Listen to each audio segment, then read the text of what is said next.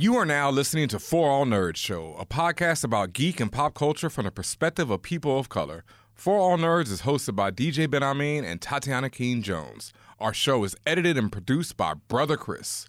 For All Nerds Show is a member of the Loudspeakers Network, where we always say rest in peace to our founder, Combat Jack. For All Nerds Show is powered by our listeners. Everything we do, from our podcasts, live events, our website, are all independently funded. Please continue to support us through our Patreon page at patreon.com/forallnerds.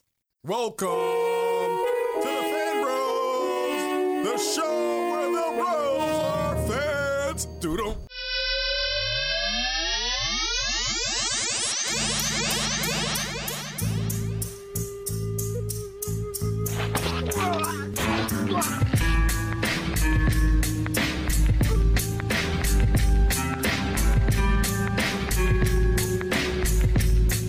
And what's up, y'all, and welcome to another episode of the For All Nerds Show. The voice of the urban geek, the podcast where we discuss geek culture from the perspective of people of color. That's geek and pop culture. Let me get it right, get it straight, get it straight. I just said get it straight. Oh, wow. Get it tight, get it right. You know, it's a combination of all those things right here on the podcast, like I said before, the For All Nerds Show. And if you're a long-term listener, you already know it's your boy, DJ Ben Amin, a.k.a. Halal Jordan, a.k.a. Charlie Brownish, a.k.a. Lightworker Gami, Method Mansplaining, Meat Millhouse. Keep that same energy on when you see me, Dr. Stephen Slang, the Sorcerer Supreme Clientele. That's a tough one. You're trying so hard. That's a tough one right there. Dr. Stephen Slane, the Sorcerer Supreme Clientele. Say that five times fast. Yeah. I thought I had long ones, but yeah, that's a lot. That's why I just shortened it to Dr. Stephen Slane after the first time. You know, you get it after the first time. And sitting in the co-host, waiting patiently, is Tatiana Keene Jones, the Grand Duchess of Tech, also known as Flex Luthor, Lambo Calrissian, Beretta Scott King, Chance the Parappa, T'Challa Bread, J Prince of All Saints, Baptin Ameriba, and Father Stretch My Bands. The Twitter one made an appearance on the show, finally. Yes, sir. Finally, yes. Been seeing that one, Father Stretch My Bands. And that's one I just saw floating around on the internet, and I'm like, that's relevant to my interest. Definitely is relevant to our interest. Shout out to Idealist. You know, relevant to our interest is always the email chain going on. Love it. You know, that's kind of some inside humor right there. But yes. Shout out to you, sir. Shout out to you. This is the For All Nerd Show. Like I said before, welcome to another episode. Whew.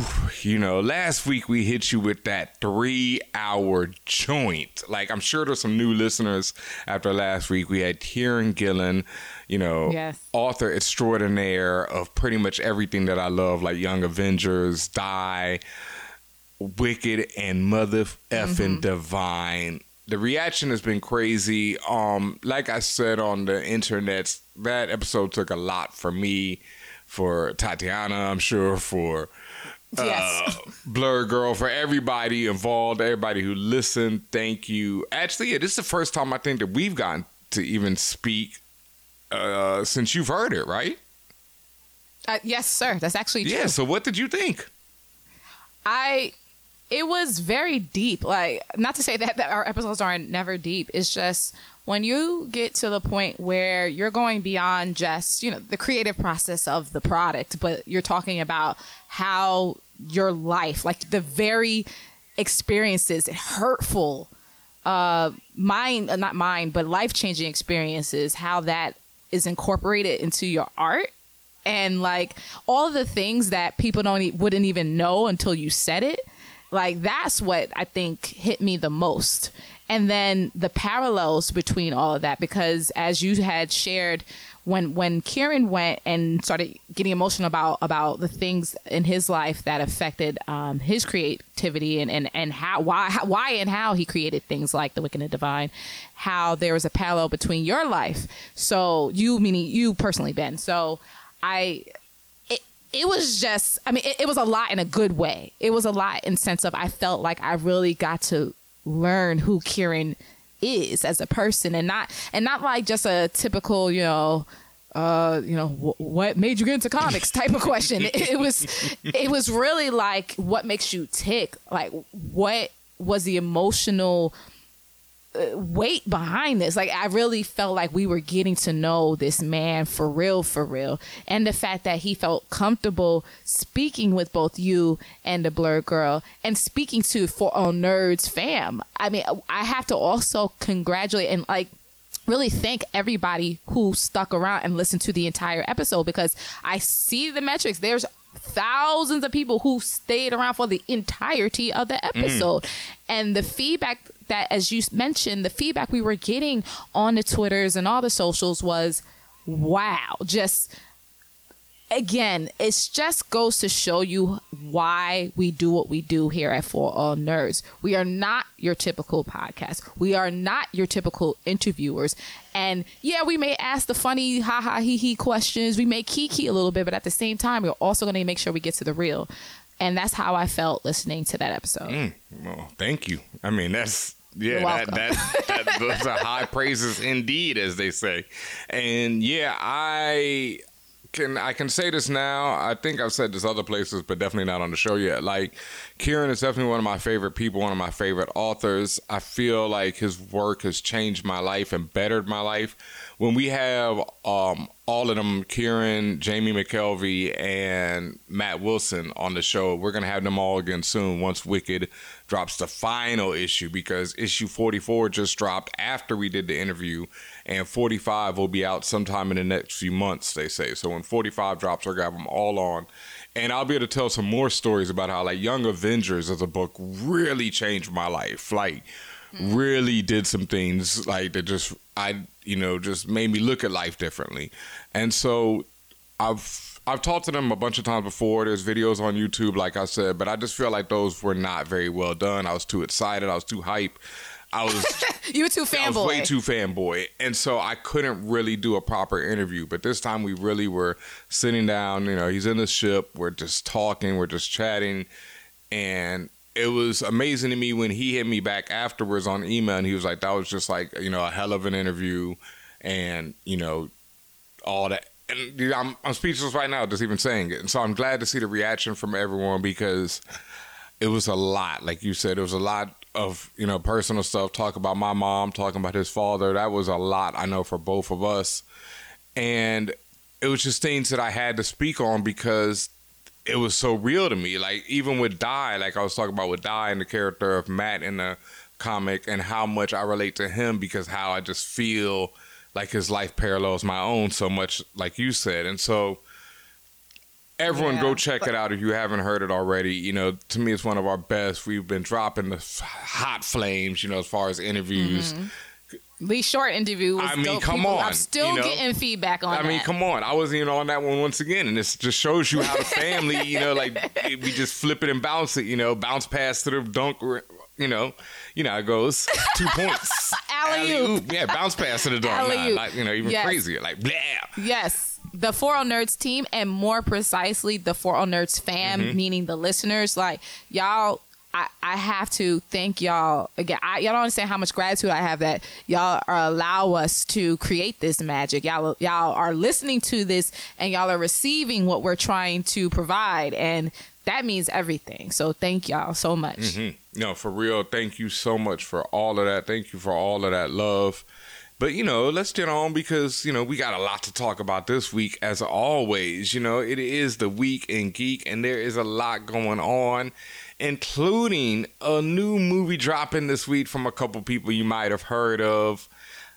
I think it's called Hobbs and Shaw or something. Got these dudes who were in this franchise that, grossed a few $1 billion, I think. Fast and Furious, something like that. Something like that. Yeah, but for real, Hobbs and Shaw is dropping this weekend. We got to see it already.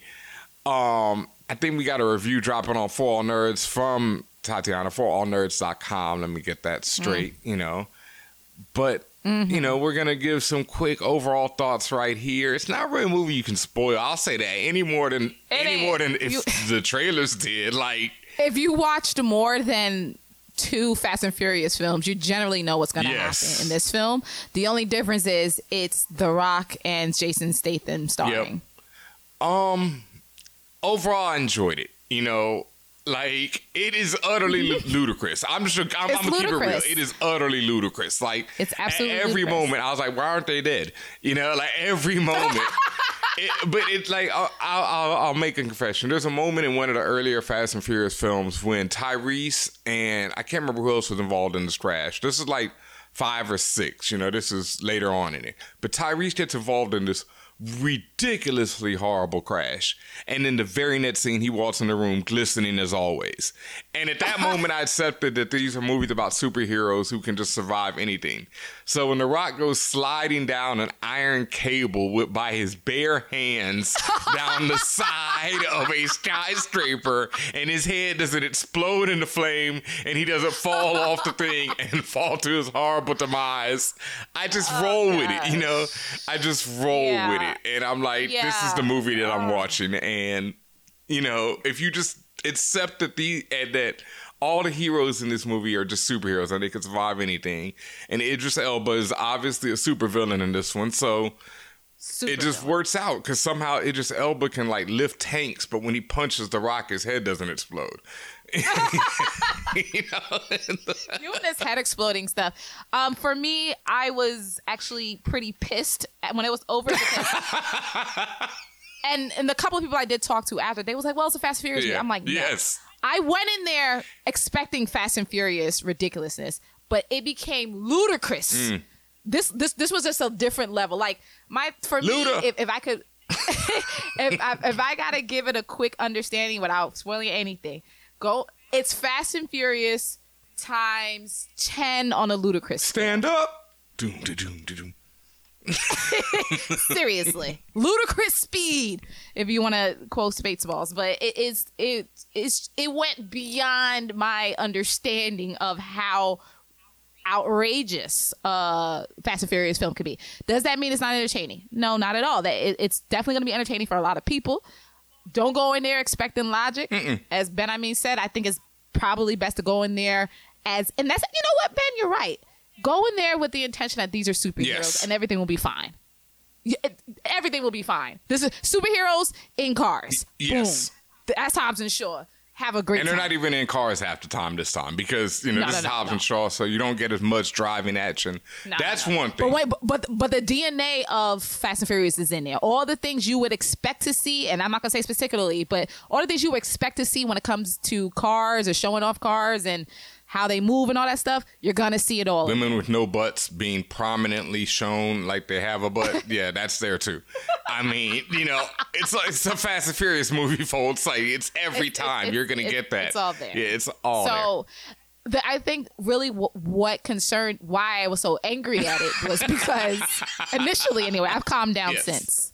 But initially, why I was so angry is because I was still coming off of the last Fast. Well, I don't know if it was the last one, but the last one I saw, which was Paul Walker's. Oh no, one. yeah. See, you've missed it. You've missed when The Rock grabbed a torpedo with his bare hands and changed the direction of it. So you know, like they shot a torpedo at him, and he grabbed it while it was, you know, still surfing in the water, and then changed the direction of the torpedo. So he's Aquaman. Okay. No, so he was riding a car at the time. No, he's just that strong.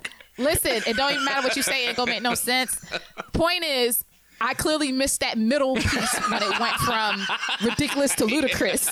So I was still on that last one with Paul when he died. Yeah. Where they had a CG in him, when they had the CG. Yeah, and that one was like emotional. No. That was emotional. And to me, that actually elevated. I think there's been two after that. Yeah, there has been. Cause there's been like two after that. Yeah, there's the one where they jump buildings in Dubai. And I saw that one in theaters. Oh, wait, that's a lie. I did see the one where they jumped buildings in Dubai with Ronda Rousey and everybody. That was pretty out of control. I did see you saw that one, that's where they went ludicrous. Still, they already went ludicrous. But see, that one, but honestly, Ben, that one, I still was like, this still regular Fast and Furious mythos to me.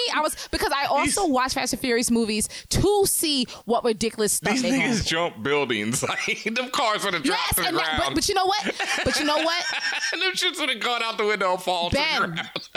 that was a logical escalation from what I've seen from Fast and Furious movie. You know, they start off just, you know, y'all jumping bridges, then you go off to drifting, like all this crazy, like everything you do is a drift. Then they go on to you drifting under cars, under trucks, and then you stealing cars off of moving trucks. Like, to me, and so to me, when you get to the point of you jumping between buildings, to me that was a logical. To me, it was a logical escalation of what I've seen in previous films. Wait, remember when The Rock jumped a car into the helicopter? Who did that? One of them did that, and they survived. My point is, to me, those were just steps, you know, more and more like how fast and furious can they be? Hobbs and Shaw is something else. I disagree, my sister. You know, that's I feel fine. You can. I feel you. Like, and I say that, I'm not saying that in a negative or the positive. I'm saying that it's something. Oh, it is something else. I will agree there. If you don't say negative, because I was saying a positive way, it's something else. Well, I'm just saying. Yeah, debatable. For me, I'll say that's debatable. For me, myself, personally, it's on a different level. I just never seen this, again, ludicrous is the word. I've never seen this level of ludicrousness on a Fast and Furious project. And I know people will say, well, jumping between buildings in Dubai and ludicrous. Nah, actually, it's not. It's not. All right, well, okay, then, as moving on, I got a question. Is it more ludicrous that Bruce Lee gets his ass kicked by Brad Pitt in Once Upon a Time in Hollywood? Abso-fucking-lutely. What the fuck? Which one is more ludicrous then? Hobbs and Shaw. I mean, that's pretty easy. Yeah, I mean, come on, be realistic. Like, my man jumped down a building. Before we leave Hobbs and Shaw, you guys, please check out our socials because we are giving away free swag. Yes.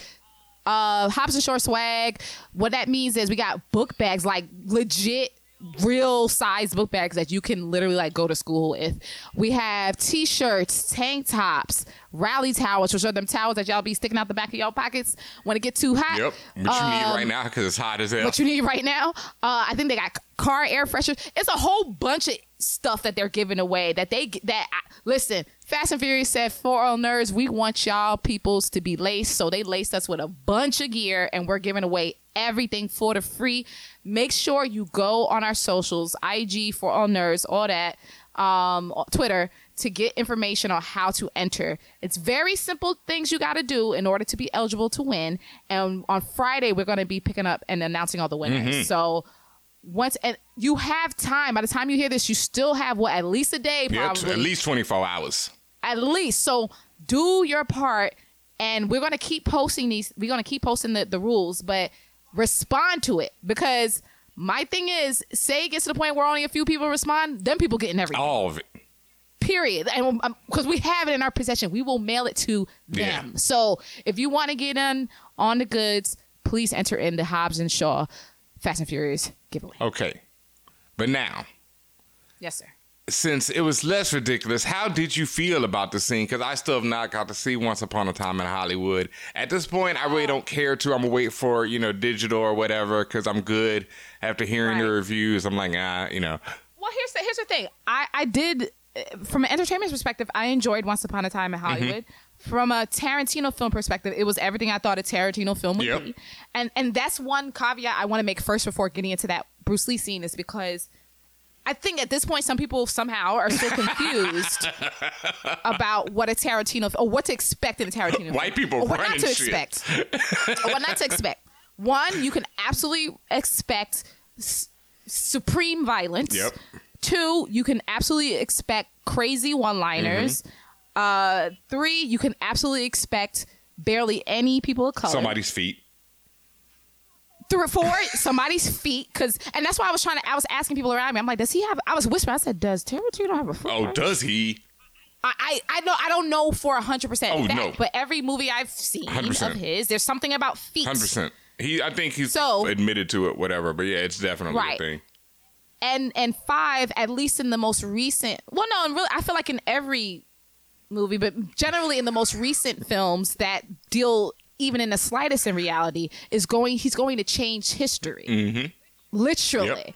Yep. So my thing is that you should be going into a Tarantino film with at least those 5 major caveats in your mind. Because if you don't and you expect something else, you're going to be disappointed. Did you leave in 6 white people running things? White people running things. This is what I felt about Once Upon a Time in Hollywood, at least the revisionist history of it, because that's what it's... And I don't mean that, again, I don't mean that in a negative. I mean that that's literally what his shtick is. It's revisionist history. And it's revisionist history from a cis hetero white man. And it's revisionist history. And also, it's a little bit of... To me, it's like, it reminds me of like that poll they had in the UK when all these random fucking men was like, oh, I could return a Serena Williams serve and all that stuff. It's just like, it's a weak man's wet dream. A lot of the things that happen in the film. And so that obviously will bother some people. But again, if you go into a Tarantino film understanding that that's generally going to be the case, then you'll be fine. But that aside, I still thought it was an interesting film. I still enjoyed myself.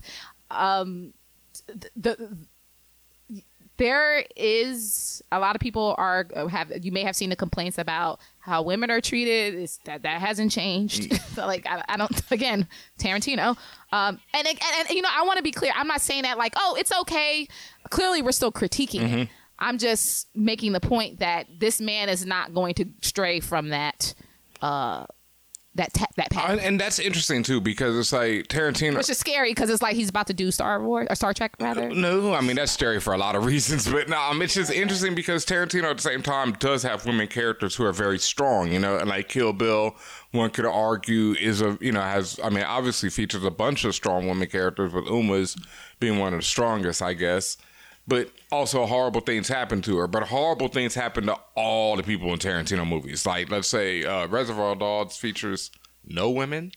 Wow. Well, that's why I said supreme violence. I just thought about that. There's like no women in that movie. There's no women, right. And that's what I mean about supreme violence. Like, you're going to get that in every Tarantino movie. Yes, everybody's going to suffer. But particularly women suffer on different levels. They suffer psychologically, not just physically. And they suffer emotionally, too. And they're often the butt of violent jokes. And so are the men. You can not like the women, especially when you see this film. You understand. Okay, I've heard about it, but I'm just like going down the line. Like Reservoir Dogs, super violent towards men, and they're the butt of jokes during the violence, and a dude gets horribly tortured. It was a scene that disturbed the shit out of me. Yeah. But the way men are tortured or dealt with violently is more so a dude got raped in Pulp Fiction. It's right. Well, first of all, I'm just going through. I'm just going through them right now. I'm thinking in my head. But it's also still different the way women are approached from when it comes to that violent perspective, and also the way a lot of it's framed when it comes to women is it comes from a almost she deserved it type of thing, because once it happened, and all this times that has happened in them Tarantino films, everything leading up to it, you almost feel, even me, you almost feel yourself, well, damn, she had it coming. Versus men, you start feeling bad for them, like, damn, you got tortured, damn, you got your balls chopped off, like all these crazy stuff. You actually feel bad, whereas the way it's framed for the women, a lot of people, you are almost led to believe, oh, she had that coming, she deserved it. That's what I mean when I say it's different. I'll have to check it out. I also know that the revisionist history in this film is also about protecting that very certain actress. I can't remember, I'm sorry, I don't remember. Sharon Tate, I thought that was it, who died. And Tarantino and a lot of people feel like that was the end of the era when she died. And her potential for being such a great, movie star was, erased right there. And so that's what Tarantino was also trying to, preserve. Yeah. It's totally a love letter to Sharon Tate as well, in a very strange Tarantino way. But it's like you can clearly see, and I kind of now a little bit understand why he flipped out when someone was like, "Why didn't you give Margot Robbie more lines?" He was like, "I reject that. I categorically reject it." He got really pissed. Why do you see that now? Just because of seeing the movie, just from seeing the film and how he treated her throughout, and really the way Margot portrayed Sharon Tate, lots of the understanding of who Sharon, at least in Tarantino's view of who Sharon was portrayed in everything she did, in terms of the way she reacted to certain things, the way she spoke, when she did speak, it was a lot of non-audible stuff. Like, Margot did a good job, is what I'm saying. But is she a character with agency, etc., or is she just an object to be used by the male characters? She's neither of those. She's neither of those okay. things. She's neither of those. She's a focus of the movie, but she's not. I also don't want to give away. So anyway, moving on, that Bruce Lee scene you mentioned. Here's my thing. They definitely, and you guys may have seen, Bruce Lee's daughter saw the film, and she was incredibly upset because of the way that her name is Shannon Lee. And I agree with her. They definitely made him off more of a buffoon than anything. They definitely, it was, I had even said it last week because a reporter from LA Times had just mentioned on Twitter, she was just like, for those who've seen it, what did y'all think about that Bruce Lee film? And I'm like, and some people started saying, oh, well, it displays some of Bruce Lee's arrogance, and I'm like, no, it was much less arrogance and much more buffoonery. Wow, because I would never consider Mr. Lee to be a buffoon. And I wouldn't even consider him to be arrogant from what I've heard and seen of him speaking. Me neither. And even Shannon Lee herself, again, Bruce Lee's daughter, said that her father has never been arrogant. In fact, it was the opposite, because he was operating in a still racist Hollywood, particularly against Asian men or Asian people in general, too. So, again, it came off to me. I just kept thinking of that poll about being able to return Serena serve. Like, you really think that you gonna be able to go toe to toe with Bruce Lee? And like, I was discussing this with a friend and a listener of the show, and they were like, yeah, but everybody loses. But then I was thinking about it more today, and it's like, yes, everybody can lose, but when people are in the prime, like Mike Tyson didn't take no L's when he was in the prime. Muhammad Ali took no L's when he was in the prime.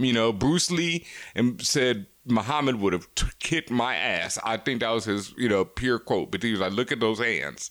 Like, I'm not that size. He would have destroyed me. But, to somebody his size and not Bruce Lee and not Muhammad Ali, it's like, man. Yeah, so, but that's, once again, that's Tarantino and his fantasies, and, it's all good. That's what, when you get to direct your movie, that's what you get to do. You get to, write and direct your own fantasies, so hey. At the end of the day, it's his fantasy about Sharon Tate and revisionist history and all that stuff, and it's really, it's a cut-for-cut Tarantino film.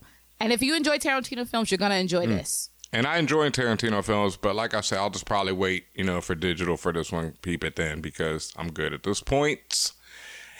And I think that is the perfect time for us to take a quick break right here, and we'll be right back with more from the For All Nerds show. Hey guys, it's Allison Williams. I'm an actor, and when I am not scaring people on screen, I am hanging out with For All Nerds and listening to their show. Hey guys, this is Rod and Karen of the Blackout Tales podcast, and when we aren't doing one of our many podcasts, yes, we are listening to For All Nerds. Hey, what's going on, everybody? This is Asante, 1/3 of the Friend Zone, and when I am not smoking pot or playing Shinobi Striker, I am listening to For All Nerds. Tune in. What's up, everybody? This is Chuck Creekmer, a.k.a. Jigsaw from allhiphop.com, and when I'm not placing my heavy hand on the world of hip-hop culture, I'm watching For All Nerds. Hey, this is Logan Browning, and when I'm not trying to take over Netflix, I'm listening to For All Nerds. Yo, what up? This is Yahya Abdul-Mateen II. I play Black Manta in the Aquaman movies. And when I'm not getting around the city, I'm chilling, listening to For All Nerds. What's up, y'all? This is N. Steven Harris, fire artist, co-creator of Aztec, fire artist on Ajala, The Fringe, Michael Cray, Watson the Holmes. Don't forget Watson the Holmes, award winner of Watson the Holmes, Glyph Award. Eisner nominated. When I'm not drawing, I am listening to For All Nerds.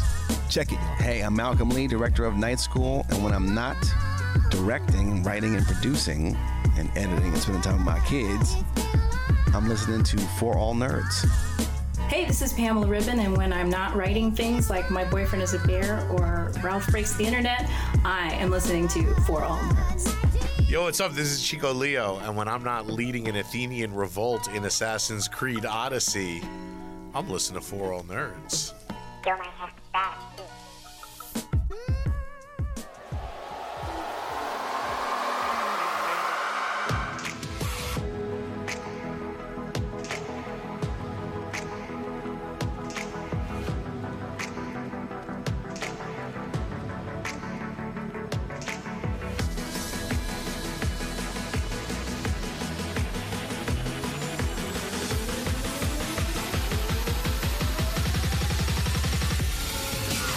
And what's up, y'all, and welcome back to this episode of the For All Nerds Show. Thank you for being here. You could be anywhere in the world, but you are right here with us. Yes, sir, on the For All Nerds Show. Thank you for subscribing as well on iTunes, on SoundCloud, on Spotify, all these places that you find better, dope podcasts. We're right there. Make sure you hit that subscribe button. Make sure you hit that like button. Leave a comment. It means everything. A rating, depending on what platform they are. They all have different things, but hit them all up. Tell them you love the For All Nerds Show, because that means everything to us. And right now, we have launched our Twitch channel. We are on there pretty much every day doing something. Twitch.tv/forallnerds. Please. Woo. Please, I'm begging you from my Not soul. That plays. Yo, you sounded like Sookie Stackhouse. Yeah, please. What was her man's name? What was Jason? Sookie. Who said Bill. Wasn't it Bill? Yeah. Bill Compton. Yeah, Bill Vampire Compton. Bill. Yeah. How's my man's name Compton, though? Straight out of Compton. Like Vampire Bill is his Vampire name. Bill. Please, Vampire Bill. Jason. Yeah. We get some hoat cakes. That show was my favorite moment on that show, our favorite and most hated moment is when Eggs. Remember Jimmy Olsen Eggs? Oh, he was so annoying. Oh my god, the blood under my fingernails, I can't get it out. It's blood under my fingernails, I just can't get it out. Listen, after I think it was maybe the second to last season at that point, or maybe the third to the last season. At that point, I was like, let me just get Lafayette. And that's it. I just don't care about nobody else at this point. Word. Rest in peace to my man. Yo, when they straight up shot Eggs, I jumped up out of my seat and cheered. I'm not gonna lie to you. Like one of the most amazing things to me ever is the fact that he made me like him as Jimmy Olsen. Because as soon as he showed up, I was like, oh no, because I hated Eggs so much. I thought he was just so bad. And then my man came on as Jimmy Olsen, and he's a good actor. I don't know what it was. I don't know if it was Eggs writing, if it was just, he wasn't built for that character, whatever, but I hated it at all. It was because True Blood was on the shits at that I guess point, that helps too. And it just kept No, going but he was down. on the shits from the beginning. As soon as he showed up, because he was in season 2 when it was popping. So you gonna blame him for the show? No, because season 2 when it was when that shit was scary out of control, he was on there. But I just hated Eggs. Hated him. A lot of people didn't like Eggs. Yeah, I didn't understand it. Oh man, when they the blood in my they capped him. I jumped up screaming. I was like, yes, no zombies, no nothing. He ain't coming back. That dude done. Yeah. Wow. Oh, yeah. All right. So, I forgot what I was talking about. Yeah, twitch.tv/forallnerds. Make sure, please go over there and subscribe. Subscribe, follow us, all that. We need that right now. We're building that up. We're doing a lot of things over there. Dropping the show on there soon. I've been doing some live DJing on there. You can go check that video out right there. I was fucking shit up the other day on there. You should go check that video out right now. Make sure you subscribe and get and turn on notifications, because that's where you'll know exactly when we go live. Yep, word up. And for those lucky 2 or 3 people who were on last week, you may see some stuff you ain't supposed to see. So facts. I mean, because we definitely was rolling and was not supposed to. So here we are. There we are. There's a few things on there, but hey, that's what happens when you go live. So, go over to twitch.tv/forallnerds. Subscribe, please. It means so much to me. I'll be sitting there rocking Overwatch. I got it set up, about to rock some, it's coming. I'm going to finish The Witcher on there, and I'm going to start Zelda. Finally. Word life. Breath of the Wild? Breath of the Wild, baby. welcome to 3 years ago. I know. Okay? I know. Okay, well, listen, it doesn't matter. A good video game is a good video game. Here you are. And it's a classic from what I understand. And people is. tell me it's got all the emotion, trying to hit me over the head. So and it's never as long as fuck. There we go. You're gonna be on it for a minute. Yeah, but there we go. I've got like one last bonus mission on Spider-Man that I'll probably just finish up on there on Twitch just to, stream something different because I've been doing Overwatch a lot, obviously, because, it's that joint. But, give me some suggestions. Let me know. I'll be streaming, whatever games we're trying to get Tatiana on there, so hit her up on her Twitter at Tatiana King and say, yo, we want to see you on Twitch. Good luck. All right, but yeah, do remember twitch.tv/forallnerds. Thank you very much to everybody who has been watching and subscribing already. Shout out to Spawn on Me. We were chatting on there the other day. We're going to have to do some things with them. All that good stuff. But for now, it is time for one of my favorite segments on this show. The guac is extra. The guac is extra. Yes, the frequently asked questions where we answer any and every question. Today was National Avocado Day, and we didn't even make that reference on Twitter or anything. We sloppy. But, here it is. Guac is extra. What do we have up first tonight? Up first comes from, drumroll, C-Love85. All right. They write, I remember y'all named someone's kid a while back, or at least tried Failed. to. Fail. We tried. We tried hard. So me and my wife are expecting our 4th child. Congratulations. Nice. The debate is whether to name our kid Chaz or Chance. My wife doesn't like Chance because she says he'll be judged harshly by white America for that name, and I disagree. You want me to go first? Because I'm already Are you ready? Go ahead. I also thoroughly disagree because I have never in the history of ever have heard anybody look at the name Chance as if it's a quote unquote urban name. Mm-hmm. In fact, Chance is also one of those names that are kind of gender agnostic. Like, I've seen girls with name Chance, boys with name Chance, gender non-conforming people with the name Chance. There's also nowadays, we're talking about 2019, Chance the Rapper. And really, when people hear the name Chance, the first person they think of is Chance the Rapper. And generally speaking, people all over love Chance. So I could not imagine any negativity coming from the name Chance of any way, and definitely not a harsh judgment by white America. Chaz, on the other hand, you may run into something because the name, and sorry to everybody named Chaz out there, but your stock is not that high right now in that name category. Oh, why not? So I just because it's not mad common, I guess, at least not out here anyway. So I don't see any problem with the name Chance whatsoever. I fully agree with you on that one, and I actually know a Chaz. He's from New York. From Brooklyn. Oh, that's why you were laughing. Yeah, that's why I was laughing. My homie Chaz, that's the only Chaz I've ever known, and he's Brooklyn from day one. Chaz, I actually knew him because he used to come down to Howard because he was friends with kid who went to Howard, but he didn't even go to Howard. I think he went somewhere in the city, and Chaz is a Brooklyn kid. So when I hear Chaz, I think of a Brooklyn, brother. Let's say, Chaz. Is that a name from the 70s? I'm not sure where. Yeah, because I remember when it feels very 70s. Yeah, when he first came to me with Chaz, I was like, "What? What's that?" I was like, "Chaz, that's your name? No, what's that?" Could you imagine somebody telling you their name and you go, "What's that?" I mean, that's what I thought. That's rude. My face gives it away every time, so I probably was like, "What? Who's Chaz?" Yeah.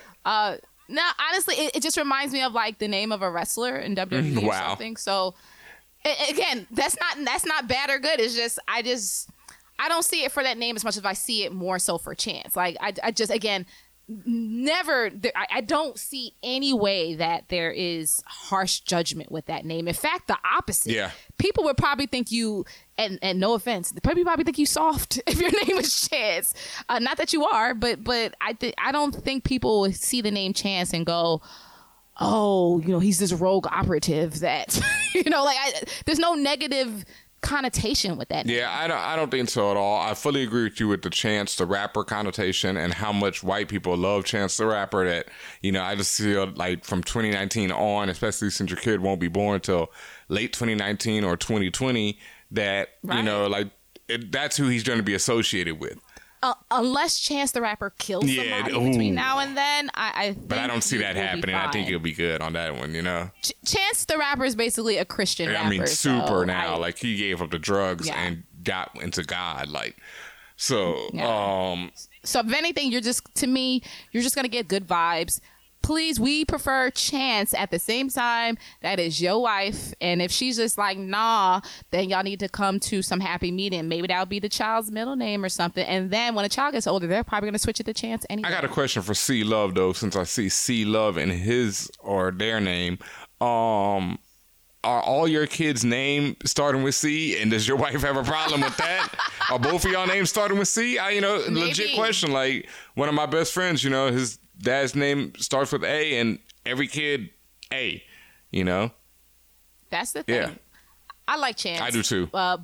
But good luck to you guys. And I don't think that's a soft name for a dude. I think that will get that dude a lot of play, a lot of game, Chance. That's a smooth name to me. That's a, I see. My thing is all of that is true. Yeah. You can still get played, but what I'm saying is people are not going to see the word Chance and think, oh, he's going to come beat my ass. True. And then Chance don't lay them hands on him, and then they're going to be like, oh, shit. That too. When Chance laid them hands on you? Nobody's going to forget that either. Maybe you want your child to have a very domineering name. I don't know. But my point is, you guys are good with that. Yep. All right. The next question, I don't even know who this comes from. It doesn't say who. It says, oh, no, both of these questions are from Indie Idealist, a.k.a. the Intersectional Hulk, the Cylon Don, Yoga Flame War, Resting Brand Face, and Utah. No, not Utah. Uatu. Yeah, Utah. Yeah, Utah the Watcher. Yo, are we coming back to Ben the Butcher? Are we going back to Ben the Butcher It's days? been a while. I've been doing pretty well, but yeah, I just really butchered the Watchers. The Butcher of Names. The Butcher of Names. I like Ben the Butcher, though. That's even better. Like Brand the Breaker. Ben the Butcher. No, they call Brand the Broken, which is such a fucked up name. Yeah, it should have been the Breaker, but I guess he didn't break the chains. Fuck? Yeah. Anyway, I read that script today, though, y'all. I read the final. I read the final episode of Game of Thrones. It's up. Anyone can read it. It's on the Emmys website because for some reason they put the final episode up for an Emmy. I mean, they got heart. What can I say?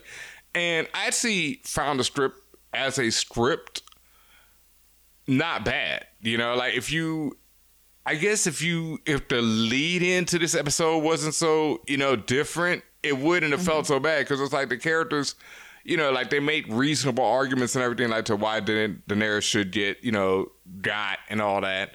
The whole Brand of Broken argument to be the king and stories and all that is still kind of I guess, but yeah, I thought the script was overall not bad really as an episode. Now as a whole season. But, I've talked about this enough on Castle Black. You can go check that out if you haven't.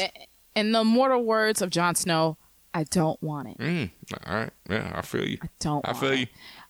Indie Idealist writes for The Guac, Dear Fam, would you ever have a listener on as a red shirt guest on the podcast? Maybe as a contest winner. Wow, that's dark. I mean, that means they get murdered. Right. Right. Well, first, red shirt means it's not going to turn out well. Yeah, you get murked. But I understand what Indie Idealist means. It's just that, you in and you out. Perhaps. Yeah. Perhaps. We're not going to say it would never happen. I can't tell you when it will happen, but we're not going to say no. I want to have call-ins, like that video where that rapper has that call-in and the little kid is crying to get online with him, and then he cries and then he hangs it right up on him and the kid keeps crying. I mean, what we could do, you guys, is towards what Ben Ami is saying, we just do it the 2019 version. When we do maybe a live recording online where we'll allow you guys to maybe we'll open up a channel and you could talk on mic. Maybe we'll do it on Twitch. I wonder would we let's see. I got to think about that. Would technology allow that? Technology would allow that. I think you're right. I'm telling you for a fact it would allow that. I know how we could make that happen. So yeah, that might be an idea there. So twitch.tv/forallnerds. You need to subscribe. Maybe once we get to 100. I mean, let's go for 1,000. You know, no. I mean, for real. I think we already had. What followers? I think we already on had Twitch? 100. So once we get to once we get some numbers, once we start doing some things, but like I say, we'll make that a goal, make that something to happen. Twitch.tv/forallnerds. Go over there, subscribe, and we'll see that happen. Good stuff. Yep. And the last question, also from Indie Idealist. Who do you think Wakanda would have appointed as Black Panther for the 5 years T'Challa was gone? Could this be a source of tension for the next film? Nakia was right. She was. Yeah, great question. Nakia is right. I don't think Nakia would have taken it if she wasn't dusted. I feel like everybody important that we needed to see in the next movie got dusted, though, because I don't feel like they wanted to age Nakia 5 years while she waited for them to come back. So I feel like they're just trying to dust like they did in Spider-Man. They're just trying to dust everyone. Wouldn't everything fall basically back onto Ramonda then? Because I think I don't know if it was 100% true, but I remember, well, half of it wasn't true, but I remember Angela Bassett saying way back, a year or two ago when she was just like, oh, her and Shuri are fine. Oh, okay. They survived the snap, which we find out later is not quite the case. Because Shuri did get dusted, right? Yeah. It was some gray area shit happening. So I wonder, at the end of the day, if both T'Challa and Shuri are gone, does this then mean Ramonda just what if Ramonda got dusted?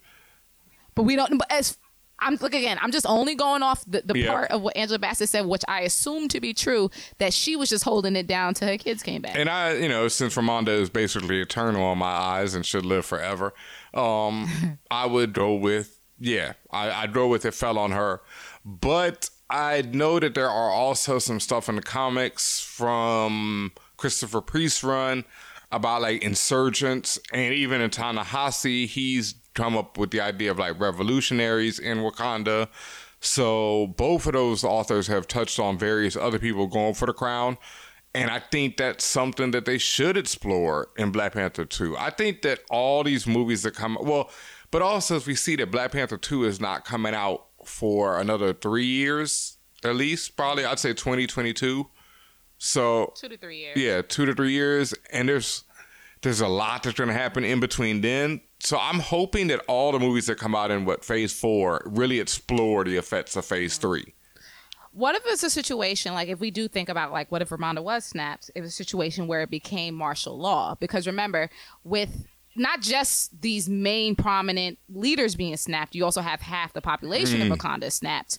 So when and as we know of Wakanda, at least in most recent times, their philosophy, although changing, was still fairly self-contained in terms of keeping themselves away from other people. So when something like that happens, you think they would have regressed back into we're our own, not reaching out to the outside world, trying to do their own thing. And then what I'm thinking is put it more into a martial law type situation where the Dora Milaje were then in charge of everything. And that could lead into the whole Midnight Angels, I think are their name, when Ayo and Anike defect and become the Midnight Angels, which was also part of the whole revolutionary thing that was happening in Wakanda. And I've also heard a lot of rumors, and they've said that this wasn't a connection, but in Endgame they had that moment where they're talking about the earthquakes underneath the ocean. And the writers, I think, have come out and said that wasn't a nod to Namor. Was not a nod to Namor. But it's such an easy, once again, that's the easy layup for the dunk. It's there's the alley, now oop it. And the thing about the MCU is niggas be lying. Yeah, so, there we go. Yeah. That's the other thing. They be lying all the time. So, boom. And I've heard a lot of things that people are saying that they're going to go that route, and that's how they introduced Namor, with Atlantis trying to take over Wakanda, and go from that route from the books. So, there's a lot of things. And it's really interesting. Somebody tweeted how they were saying how in Endgame it sets up the Loki movie that's not going to come out for 2 years, and nobody blinked. And that was so interesting because I remember when at one point they were trying to do this idea with... Oh, yeah, Lord Ravenscroft. Yeah, Lord Ravenscroft tweeted that out. Shout out to him or them. And when they were talking about in this, the Dark Tower series, one of my favorite series from Stephen King, And at one point they had this idea, Ron Howard was producing it, and they were going to do movies with TV shows in between. And at the time, it was like everybody was looking at them like, what? That'll never work. But like, what's his name was supposed to play the gunslinger at that point? Antonio, not Antonio Banderas. Oh God, my man's name is slipping me right now. But a big name actor like that, was supposed to play the gunslinger. It was a whole thing, and they were like, yeah, we're gonna do a movie, and then there'll be a season of the series, and then another movie, and then another season of the series in between. And even me at the time was like, yeah, right. And now Marvel's just easily pulling that off like it's nothing. So that my point being with that is that it's like, I wonder during Black Panther, which is now 3 years out from Endgame, I feel like it should, because in between you're not going to see anything in Wakanda. So they have to show you how Wakanda dealt with Endgame. But it's interesting when that's being 3 years ago, plus all these other movies in between, and who knows what's going to happen in them and what they're going to be leading up to by then. But, that's the nature of this MCU. So unless one of these series or one of these movies dips into Wakanda real quick and shows us what happened there, I feel like Black Panther 2 has to deal with that. And that's such good storytelling for an insular country like Wakanda, like you said. So I feel like, especially with Killmonger, especially with T'Challa having okay, first of all, Killmonger came in. A lot of people are going to be like, yo, Killmonger was right. Like a lot of Wakandans still to this day are probably like, yo, I fuck with Killmonger. I'm feeling what he said. Right. And then, T'Challa got to deal with them. But then also T'Challa got to deal with the idea, well, yo, T'Challa, you were king, and then what'd your dumbass do?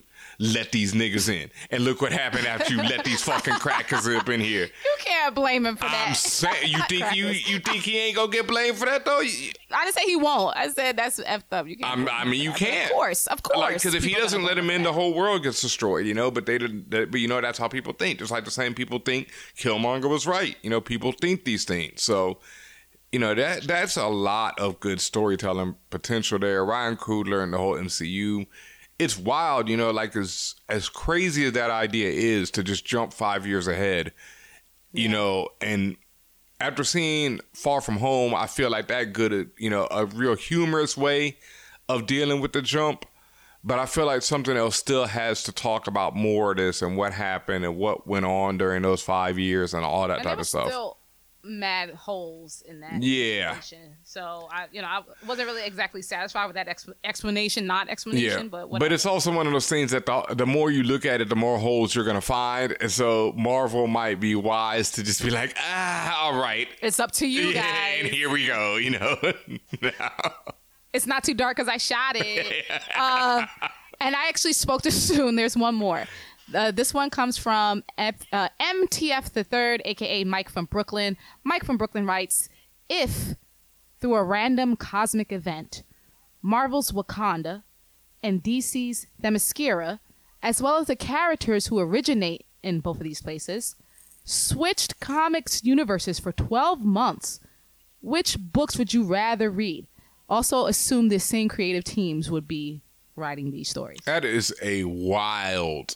That's a wild ass question. Wow. I remember when when that came in and I saw that question at first, I was like, what is this talking about? And then the more I thought about it, I was like, oh, that's kind of ill. And I was like, oh, that's some, that's not like, because I guess I was trying to confuse and I was like, what? But then when I really thought about it, I'm like, that's ill. Like Black Panther and the Wakandans in the DC universe. Right. And subsequently, Wonder Woman and everybody in Themyscira and the Marvel universe. I mean, both of those, ripe with storytelling. Once again, like that is some wild stuff right there. Like, okay, let's do them both. Like Black Panther, the Wakandans in DC, where you have this, pretty much Wonder Bread universe, like super Wonder Bread. That's what I'm thinking. Like, super Wonder Bread, and then you have this insular country who does not give a F, run by Africans who don't play. And then DC also has this thing where it's like Wakanda kind of fits in with them because they have nothing but like fictitious nations and everything, right, and countries. I made my decision. You talking through it, I made my decision. Okay, go ahead. I would definitely rather read the book about Themyscira and Marvel. Wow. Okay, and why? And I think And it has nothing. And it's like, oh, you leaving your peoples behind? No, man. No. The diaspora will always be there. Listen, the idea of, first of all, books that will not only incorporate everybody in Themyscira, so that means all the Amazons, including Wonder Woman, but the idea of Wonder Woman going up against people like Captain Marvel, going against people like Miss Marvel, just the idea that could be a potential story that some of these beloved characters I know of could potentially run up on Wonder Woman. That means X-Men as well. Rogue. You know what I'm saying? I just Storm. No. I'd rather Themyscira go to Marvel. I mean, my thing is I'd rather read it, rather. Yeah, I think that one. I think both of them are wild and interesting as ideas, but they are definitely interesting. But I for me, the whole superpowered women-led society against other superpowered women, that shit blows my fucking mind. So the most anyway, in terms of this particular question. See, I think it would turn into not a versus situation with the women of Marvel. And it'd be more of those things like... It could be a team up too, I think but it's also going to be some versus stuff. Yeah, I think it'd be like a choose your side type of thing. And it'd be about which of the women are because imagine Tony Stark meeting Wonder Woman with his asshole ass. Or Thor. Well, he's going to be rude no matter what. Thor, those type of dudes running into Wonder Woman and a whole island of those type of powered up women who are, technological. Right. Because I like the Wonder Woman that Grant Morrison wrote where the Mysterians are super technological, super smart, all this technology, all this magic, everything, just badasses on every level. So that's the Wonder Woman that I always think of. And so, yeah, I feel you. I think that one, but I would also like to see Wakandans on the march, in Wakanda rolling. In what, Gotham? Yeah, Wakanda rolling into Metropolis. Or Wakanda or Black Panther in Gotham and being what have you been doing? I could see it being it would be hot. It would be hot for example, for somehow not that they need it, but somehow they got a mother box and the Wakandan army's coming in through a boom tube, marching on Gotham. Yes. That would be some wild ass shit. That's amazing. But I'm just thinking of, and again, this is my wet dream. Just all of my favorite female superheroes in Marvel being all together including Wonder Woman. I'm not mad at that. That blows my mind. I'm not mad at that dream either. That sounds pretty fantastic to me. But yeah. Hey, let's keep it real. And I know you, and yes, you could do the team up and two sides, but I'm not. The first thing that came to my head is battle. Battle. I like that too. Chad did with saucer of milk, table for two. Really, Ben? You're really gonna say cat, right? Really? No, sir. I mean, that's Austin Powers. That's one of my favorite lines of Austin Powers. Oh, no, sir. Battle. Yeah. Niggas dying. Wow, Jesus. I mean, I wanted them to team up and kill Tony Stark and take over. That was my thought, But that goes to what I just said. Niggas dying. Yeah. Well, okay, true. I didn't say which one. Facts. I just said somebody died. What I'm saying is, if this happens, this convergence happens, somebody dying. See, I'd like to see Black Panther Y'all can't handle and the Wakandans roll into Gotham and do what I always say. Immediately show Batman that his methods are terrible, that he is really loving just beating up thugs and he doesn't want to solve anything. And it's fix Gotham overnight. But this is revisionist history Batman. You don't think he's going to be prepared for Wakanda? No. He's prepared for everything. He's prepared for everything. He ain't going to be ready for that. That'd be that. He ain't ready for these hands. He ain't gonna be ready for them hands. These Wakandan hands. Nah, that's gonna be it for him. So no, I like that idea though. That is something. I doubt Marvel and DC, especially given the crossovers that they won't do, that they would do something like that. But that's an ill one right there. That's an ill ass idea. Very good question, Mike from Brooklyn. Yes. And that is the end of the guac. Again, thank you guys so much for supporting us and for sending us these guac questions. If you have a question, whether it be about naming your fourth child or anything, including talking about these crossovers or any typical question you may have about geek and pop culture in general, hit us up, contact@forallnerds.com. You can email us there if you want a little bit more privacy, but otherwise you can hit us up on the socials @forallnerds on our Twitters and on our Instagram. And also, if you are on a special tier on our Patreon, patreon.com/4allnerds, you are guaranteed a guac question to be asked on air. So hit us up. Yes, word up. Hit up that Patreon because we love y'all over there. Got some more things coming that way. You know, anything y'all want, pretty much. If you're one of the patrons of Patreon, you need to be hitting us up and be like, yo, this is what y'all should be doing on the show right now. And this is what you be doing for me. It's kind of, I'm not going to say kind of, it is true. Because at this point, whatever y'all want, within reason, we will probably make it happen. So if you are on the Patreon right now and you want something to happen, some activity, and when I say activity, I mean, like, if you say, oh, I want a live show, that clearly takes time. It's not going to happen tomorrow. Yep. But if something that we could potentially just do within a short period of time, we'll probably do it. Yeah, word up. So hit us up, patreon.com/forallnerds. Join the family over there. Thank you to all the family who is already there. We love you so much. It means so much. You know, we're still coming with that live on Twitch like we've been talking about. But as you see, we are live on Twitch every day, twitch.tv/forallnerds. And that is pretty much because of y'all, you know, because I could afford some new routers, got the internet over here popping. Everything is crisp and clean. And so now, you know, we're over there broadcasting live every day. I'm going to go live right after the show for a little bit.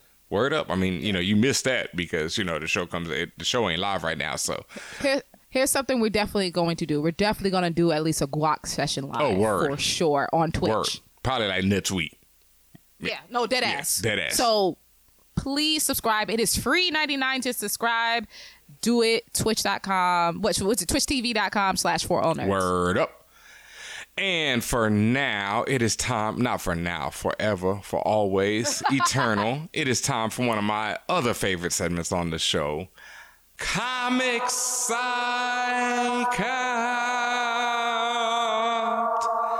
That's Comics I Copped, COPPED, Comics I Copped, where we talk about all the different comics that we've been copying, that we've been reading, that we've been buying, any and all of that.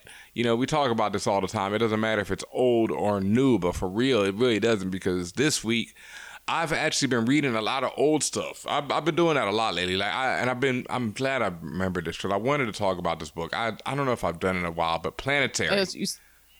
Oh yeah. And also, my fault. It is twitch.tv. Yes. /4allnerds. Twitch.com gets you there too, though. They running that. They ain't giving that up. .com-TV. They all go to same. They gonna make sure you get there. It's Twitch. But yes. But Planetary, you have not talked about that in a while. Planetary by Warren Ellis and John Cassidy is just one of my favorite books of all time. Like, I reread it recently. It's only 23 issues, so you can read it pretty quick. There's 2 trades now. I think they've republished it all in 2 different trades, maybe 3, but I know they had a recent reprinting of it, so you can find it in a local store or on Amazon, wherever else you get comics. But it's just such an ill-ass story. Kieran Gillen was talking about how parts of it inspired Die, or showed him that, you know, there was a way to do Die, because Planetary is like it's these 4 mystery archaeologists who are trying to find out the hidden secrets of the world, basically. And so Planetary exists in this world where every bit of pulp fiction throughout, from like the 1920s to current times, is explored. So every issue takes place in a different section of the world or wherever, and it'll be like a different thing. Like one issue, they'll be talking about the Lone Ranger and how the Lone Ranger relates to the Shadow and how the Shadow relates to Batman. Or another issue, they'll talk about Tarzan and show you, you know, how Tarzan relates to this whole bigger world they're building. Or another issue, it's about the giant giant insect movies from the 1950s and the aliens from the 1950s movies. And then another issue is about Japan and the whole action movie craze of Japan, also with like ghosts in Japan who are shooting flaming bullets. So it's like this weird series that just all comes together and tells a much bigger story at the same time. And it's all done in 23 effing issues. And that's what's so crazy, because every issue is like a self-contained story, a self-contained piece of this history, this secret history of this world. But they also tell a much larger story. And then it's all done in 23 issues. And it's just incredible. And you don't need to read anything else except it. It does help if you have like a knowledge of superheroes and pulp fiction in general. You know, if you know about all these different properties like Godzilla, Star Trek, Star Wars, I mean, just everything pretty much. But even if you don't, it's just a dope ass series to read because the characters itself are really dope, really sick. And like I said, 23 issues, you can't really go wrong. 2 trades, check it out. Word. Excellent. Yeah. But for real this week, you know, talk about current stuff. Right now on stands is House of X and Powers of X. I mean, I personally have not read a X-Men comic since the last real X-Men series I was reading was, I think, when Rick Remender was on X-Force for a minute. It was a, dope ass run. A lot of people love it. One of my favorite runs, fire, very fire. Check it out. But before that, it was really Grant Morrison and Josh Whedon on X-Men. So that has been like, I don't know, 10, 12 years. Wow. Yeah, since I've read like X-Men proper, and so it's been a minute. So I don't, there's been a lot of changes, a lot of stuff I don't know. But Jonathan Hickman has come on to X-Men. He's a famous author who did classic runs on Fantastic Four and Avengers. And then he left Marvel for a few years to do his own independent books. He wrote a lot of dope stuff like Manhattan Projects, East of West. I'm probably forget. Black Monday Murders. Like a lot of dope stuff. Dude is dope, in the story. He's one of the legends. And so now he's back to Marvel and he's doing X-Men and he's doing these 2 books that are running concurrently, House of X and Powers of X. And House of X came out last week and then Powers of X dropped yesterday on Wednesday. And House of X is about the X-Men in like right now, what is happening with the X-Men right now and how to describe it. It's ill. I mean, first of all, it's just ill as hell. Like, I love it because it reminds me of like how when Grant Morrison first came on to X-Men, it's just all these new ideas. Like right away, he just introduces all these new ideas. Like there's this conglomerate of all the human organizations which are formed up, like S.H.I.E.L.D., SWORD, Alpha Flight. There's more. I can't remember all the different names and, code names, but like 8 or 9 different organizations have joined up to form this new organization to battle against mutants because Professor X, or you're not even sure if it really is Professor X because this man who's supposed to be Professor X is wearing this mask over his head through all of the issues so far. Some Scooby-Doo shit? Yeah, like he's wearing this giant X mask, so you think it's Professor X, and everybody's saying it's Professor X, but knowing Jonathan Hickman likes to have characters wear this similar type of mask. Like he had this character called the Maker, who is like a clone of Reed Richards, or Reed Richards from an alternate Earth. And he wore a costume similar to this Charles Xavier. And so a lot of people are questioning, is this really Xavier or what's going on here? And there's just a lot of weirdness in this first issue of House of X. Like at one point, Xavier seems to grow a bunch of X-Men from this plant Krakoa, which is also featured prominently throughout the rest of these X-Men issues, or these 2 issues so far. And so there's a lot of weird ideas and a lot of weird moments where you're not sure exactly what's going on. But in House of X, Charles Xavier has basically established a new mutant nation on this plant island, this living island called Krakoa, and invited mutants from everywhere to come live with him on this island.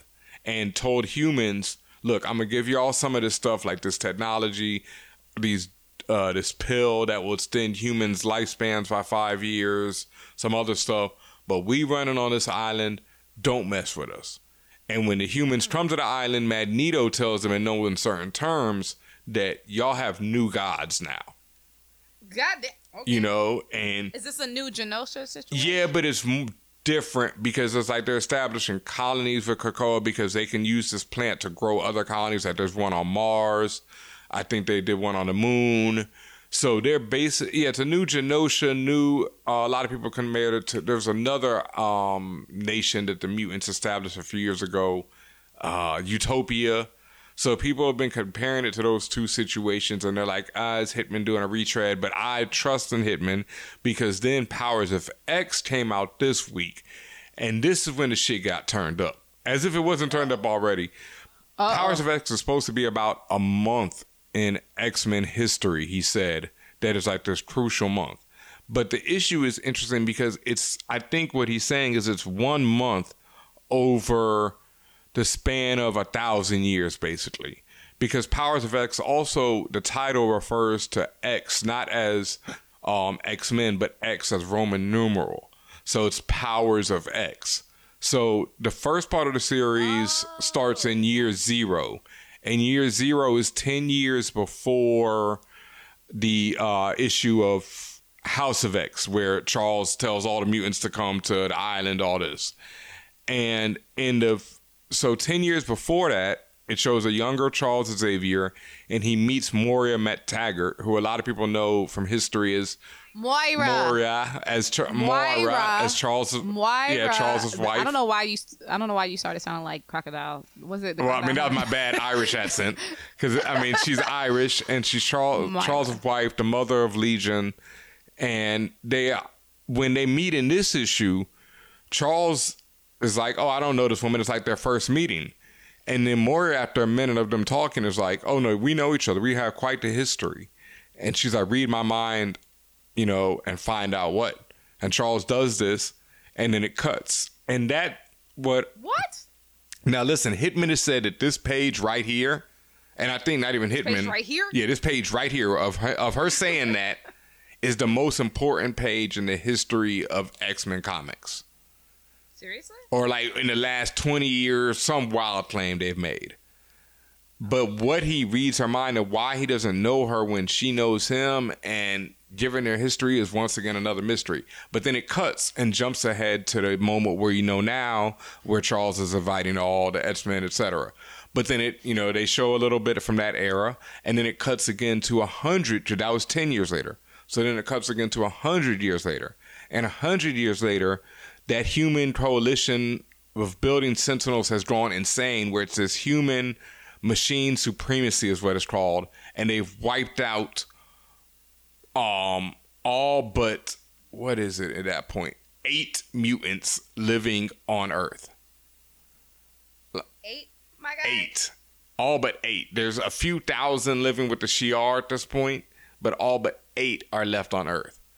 So they show some time from that, and then they cut to 1,000 years ahead. And in 1,000 years, the humans have all been wiped out, and there's only a couple of humans living in like a zoo on Earth, while the mutants and the machines have teamed up together. And then that's the end of the issue. So it's like little slices. Oh, you can't end it like that. Yo, when I say this issue, like, I thought House of X was incredible. And then Powers of X, I'm just sitting there. Like, me and Joe Illidge, shout out to him, we're just sitting there talking about for House of X for like 30 minutes last week. And he's on vacation now, so he hasn't read Powers of X, so I haven't had a chance to talk to him about that. But this shit is insane. Like, it's just all these wild ideas. Like, Hitman has this Nimrod in this issue when the mutants and the machines are at war, who's like apologizing for exterminating them to one of the mutants.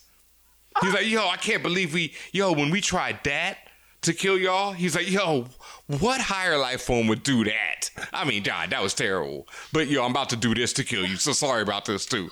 But for real, what we did before that, I mean, that was just trifling, you know what I mean? This is at least efficient, It's like... They really talking like Nimrod is talking like that. Nah. Yeah, it's hilarious, it's creepy, it's scary. It's this big mystery that I have no idea what's going on, over these 2 issues. They come out every week right now, so it's like you're getting that crack. That's what's really crazy is these things are dropping every week. So it's like House of X was last week, Powers of X this week, next week House, week after that Powers, back and forth for, I think, 3 months they're doing this over, or like not even that long, because it's like 6 issues for Power of X, so it's probably like 2 months total. And then they're going to launch a bunch of new X-Men series to continue this universe that Hitman has built up. And I wasn't that excited when they named all the new series, but just having read these 2 issues now, I'm super excited at the very least to finish this shit out.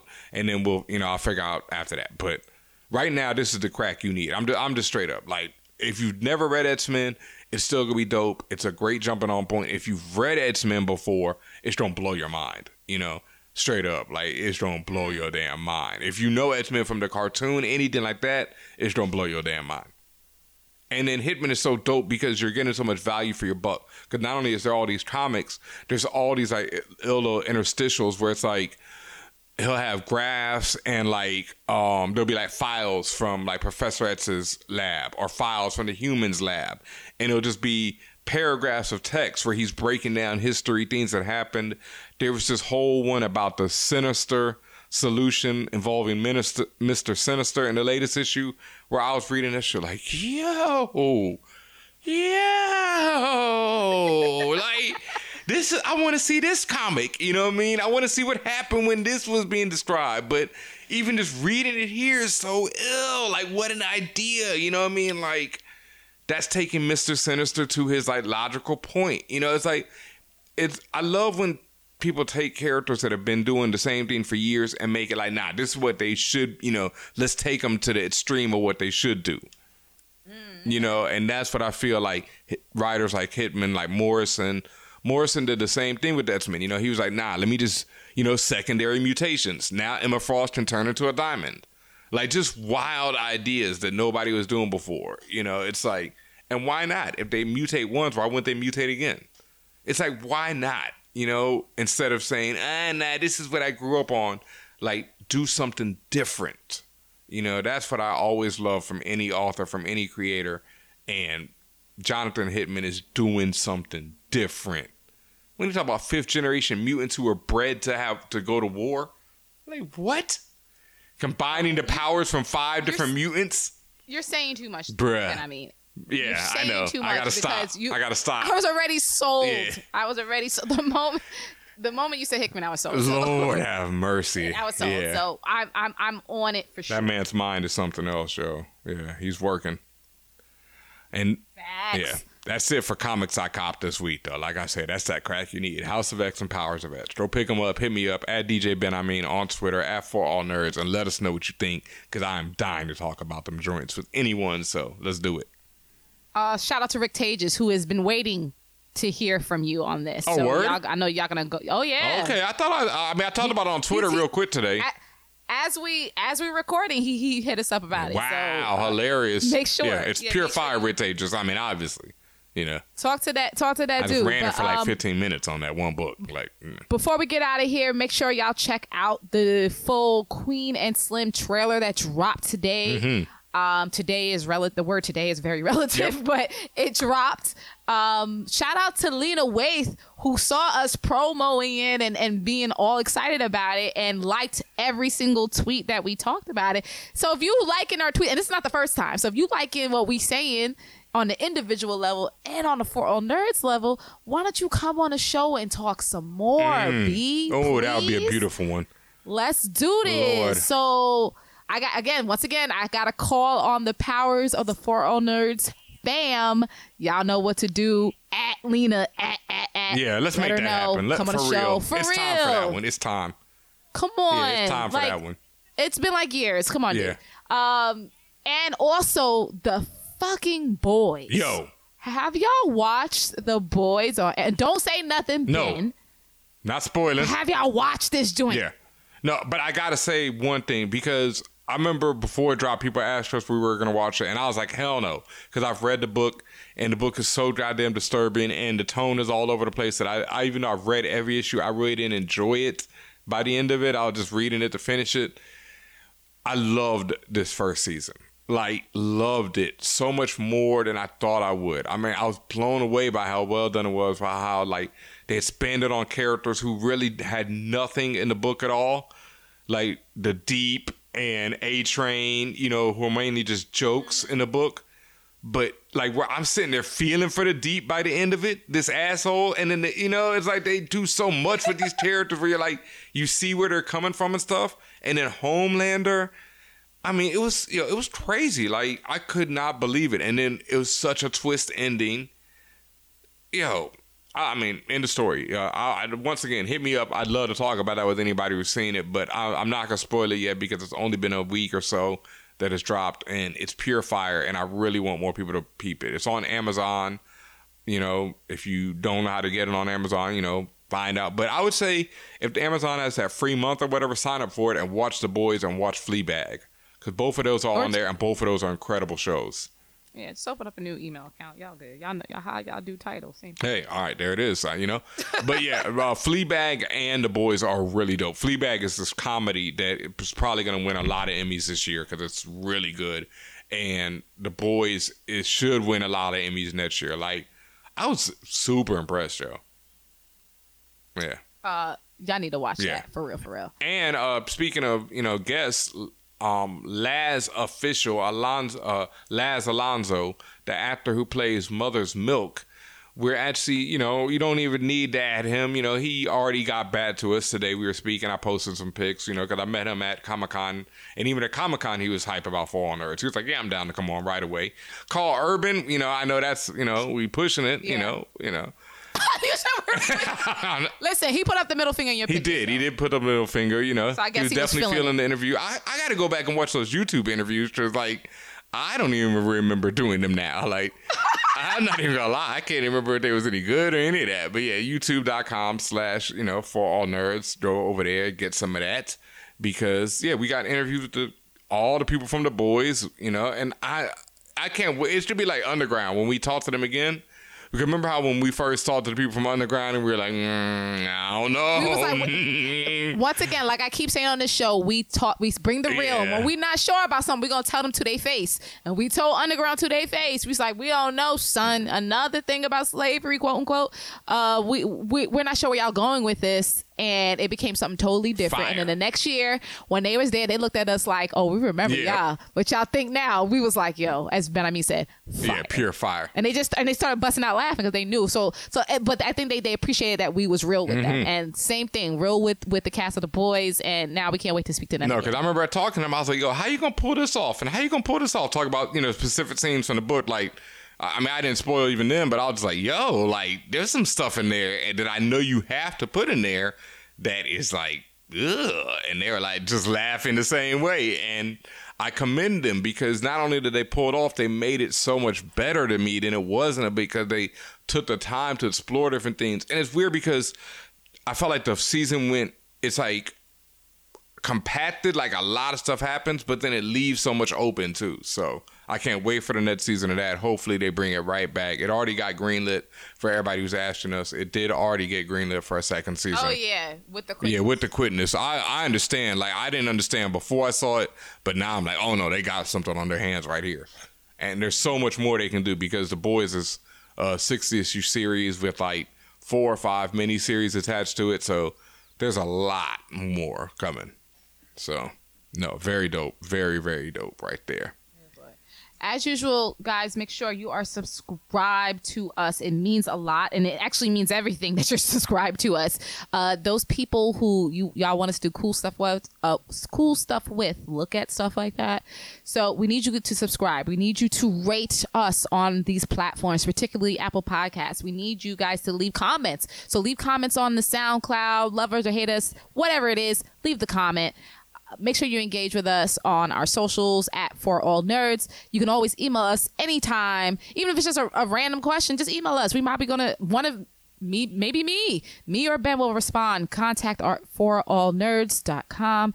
And as we keep saying over and over, thank you again to everybody who supports us financially. Patreon.com/forallnerds and Twitch TV For All Nerds. Make sure you subscribe so you can see some cool live stuff. You're going to be able to see us in the studios live as we record.